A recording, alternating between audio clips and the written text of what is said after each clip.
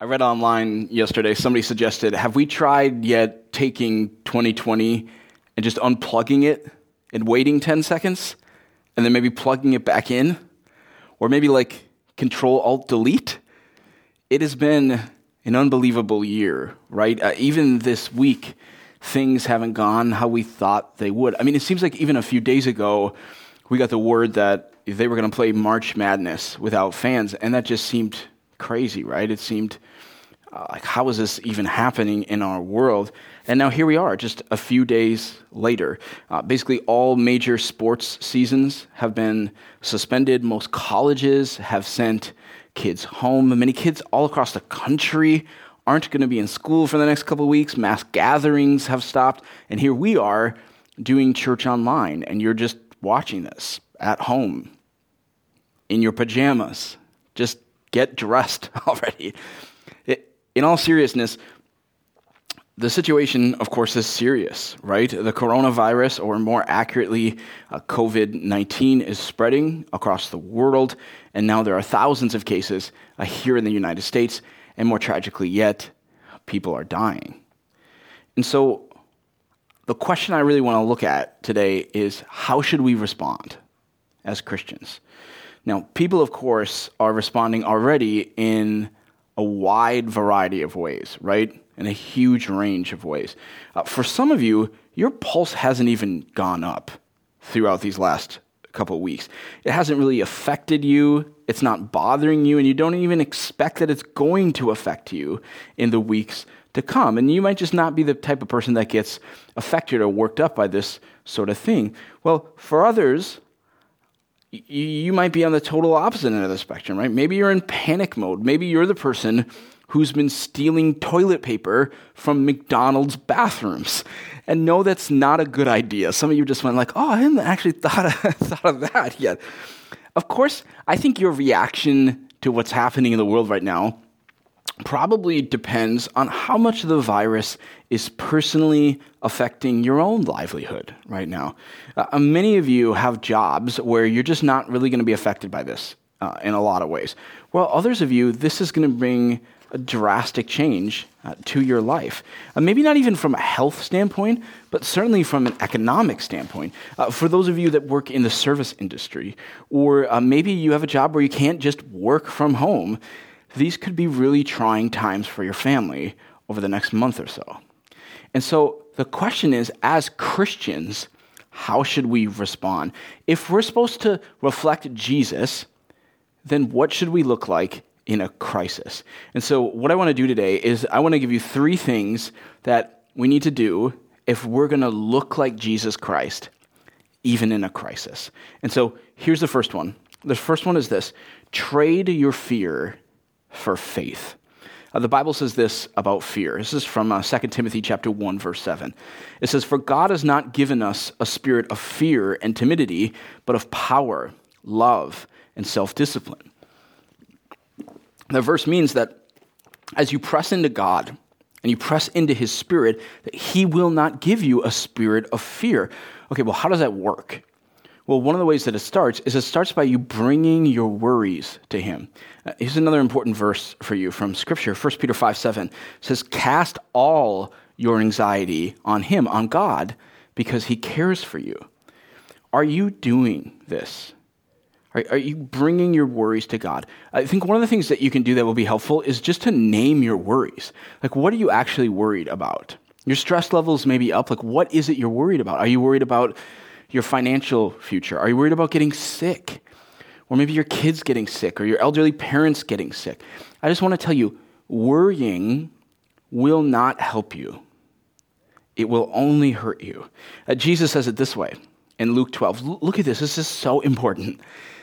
He says, "Who of you, by worrying, can add a single hour to your life?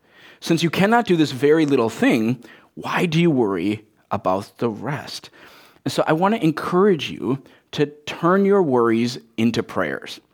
So every time you feel anxiety creeping up and you begin to worry about something, you just call it out and say, "Oh, brain, stop.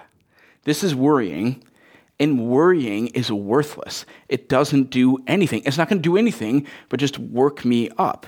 And so we need to do what the Bible says, and we need to take our worries, turn them into prayers, cast our anxieties upon God who cares for us. So we just need to stop and say, Lord, I know that you are in control. I know that you got this. I know you have a plan for me. I know that you love me. I know that you're bigger than this. And one of my kids came up to me this morning and just said, Dad, should we be worried about this virus thing? And I just said, buddy, God is so much bigger than the virus. He said, yeah, you're right. But we got to remember that God is bigger than the virus. So we trade in our fear for faith. One of the things that I want to really, really encourage you to do over the next number of weeks is to make sure that you read the Bible every day. Maybe if you've been out of the Bible for a few months or maybe even a few years, I want to encourage you to start even maybe with one of the letters of the New Testament, the book of Philippians. It would be a great place to start this week. If you don't have a Bible, you're like, I'd like to start reading the Bible, but I don't even own one. Certainly one of the easiest ways to do that is you can get our Renovation Church app. You can actually read the Bible within our app. I encourage you to do that. It'd be so helpful for you this week and in the weeks to come to hear God's voice through his word. And the reason that that's so important is because there's just so much noise right now. Like if you spend all day over the next couple of days, and some of you are doing this right now, you just listen to the news all day long. You're just reading the news, checking the news for another update, and you're just scrolling through social media all day long. What that will do is it will drown you in anxiety. And so yes, be informed, stay up to date, that's helpful, but you've got to each day unplug from that. Cast your anxieties upon God, and then listen to his own comforting words of truth for you. And just open up the Bible and say, Lord, I need you to speak into my situation right now. For those of you that are watching this and you already follow Christ, I just want to tell you, we ought to look really different from the world when it comes to this. We ought to look really different when we're talking over the next couple of weeks with our friends, with our coworkers, how you're posting on social media. In times of uncertainty, Christians must be dealers of hope because we know that God still has a plan. We know that God is still on the throne and we're going to get through this. And so deal some hope. We cannot fear. Let me give you another way that we need to look like Christ in a crisis. The second way is this: don't completely isolate, but come together. Now, I know this is going to sound contradictory to what health officials are saying right now. I'm not saying that you even need to physically or literally come together, but you need to reach out to each other. God has created us to be supported by each other, and isolation kills. Like if you spend the next, say, 3 or 4 weeks all by yourself, it will slowly break you down mentally, emotionally, spiritually, especially if you're single, especially if you live alone, especially if you work from home all the time over the next month. You've got to find ways to connect with other people. Jesus lived in community. We were meant for community. Now, thankfully, this is the year 2020, right? It's not 1920. So we can still come together digitally. Now, I know it's not the same. It's just not the same, right? But it is better than nothing.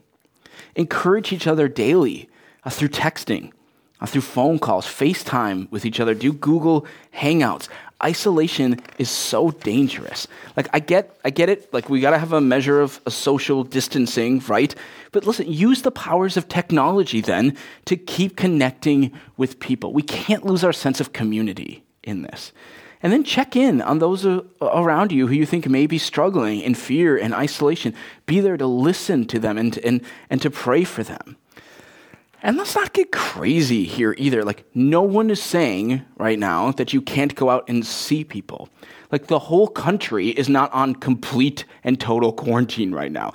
If you and your friend are both healthy, get together, encourage each other, go on a walk together, get outside. Yes, social distancing, but but don't isolate to your own spiritual detriment either. All right, let me give you a third thing that we need to do as Christians if we're going to look like Christ even in a crisis. And I think this one is so important. And it's this: don't turn inward, turn outward. We can't turn inward. See, in a crisis, if you study crises of history, in a crisis, people's natural tendency is always to turn inward, is to look out for number one, to make sure above all things that I'm okay and that I will survive. And this is what we're seeing all over the country right now. People are fighting each other over toilet paper, over hand sanitizer. People are going to the stores and they're hoarding up supplies for themselves, while others who are in need can't get what they need. I saw a story of this from one of our own people this week. Her child was sick and they needed children's Tylenol, and they were unable to get any in the store because people had already hoarded it up for themselves just in case they may need it. Our first inclination as humans too often is, what do I need to survive? We think about ourselves before we think about other people. But listen, if we are going to look like Christ in a crisis, if we're going to look like Christ, we need to consider other people as more important than ourselves. We say all the time as Christians that we need to serve other people and we need to value them as more important than ourselves. And now, I tell you, our belief in that will truly be tested. Do we believe that, or do we not? I pray that you do. Listen to me. We need to be the ones, as Christians, we need to be the ones that are saying to our friends or on social media, we need to be the ones that are saying, hey, who needs toilet paper? I have extra. I can help. We need to be the ones that are saying, hey, who needs medicine? We have extra. I'll drive it to your house. Hey, who's stuck in their house and afraid to go out? Let me help you. Or maybe you know someone who's in an at-risk population and it's just not really safe for them to go out right now. And maybe offer to go grocery shopping for them. Or maybe there's someone in your house group or in a neighborhood that's going to be hit hard financially by this over the next month or two. Offer to help them in some way. Maybe it's to watch their kids, or maybe it's to bring them meals. Let's be the church. Listen, church, this is an opportunity for us to shine. See, I believe as Christians that we are always glowing for Christ, but as the world gets darker, it ought to be easier for them to see us glowing. And so if we want to look like Christ, especially in a crisis, we need to be the ones that are on the front lines, serving, volunteering. Jesus was always first to serve. He's the first one to wash the feet of other people. And that ought to be us. There's this fascinating book by Rodney Stark. It's called The Rise of Christianity. It looks like this. Stark was a sociologist who specialized in religion, and he spent his entire life studying religious movements. And this particular book, The Rise of Christianity, is a book about how Christianity grew from this kind of tiny backwoods movement in the way far off corners of the Roman Empire to become the dominant religion of the Roman Empire in just a few centuries. How did that happen? That's what the book is about. And Stark tries to explain it not from a spiritual perspective. So his answer, he doesn't just say, well, it was God, it was God's plan and God moved. No, we believe that, but he tries to explain it from a completely rational and sociological perspective. And in this book, he has an entire chapter that is dedicated just to epidemics and plagues. And he shows that it was in the plagues of the first few centuries after Jesus ascended back into heaven. It was in the first few centuries, during the plagues, during the epidemics, that Christian conversions grew exponentially. And here's what would happen. In the first couple centuries after Christ, epidemics would often reach cities or regions, and the pagans would flee right away. Now, at that time, most of the entire Roman Empire was pagan. That just means they worshipped like the gods and goddesses of what we would call a Roman and Greek mythology. And these pagans, they would flee when the epidemics came to their city, and they would often leave behind their close friends, their neighbors, often even their close family members. They would leave them behind to die. Because paganism is a religious system, it's a system of thought where it's about using a god of your choice to improve your own life. It's very selfish. But the Christians would stay in their cities because Christianity is about loving others first. It's about putting them above yourself. And the Christians tried as best as they could in that situation to love their city, to love people in crisis, because they strongly believed that that's what Jesus would do, that he wouldn't run. This is a really important time for us to be asking this question. If Jesus were here right now in this city, what would Jesus do? And they felt like he wouldn't run. This is the teaching of Jesus, right? This is the Good Samaritan.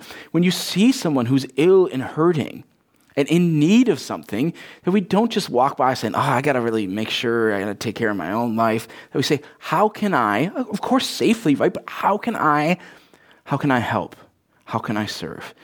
And so what Stark shows in his book is that it was actually in the epidemics. It was during viral spread that thousands upon thousands of people in the Roman Empire first got to see the love of Christ actually in action. And then they eventually gave their own lives to Christ and became followers of Jesus. See, I believe that this situation that we're in right now is an incredible opportunity for us to shine.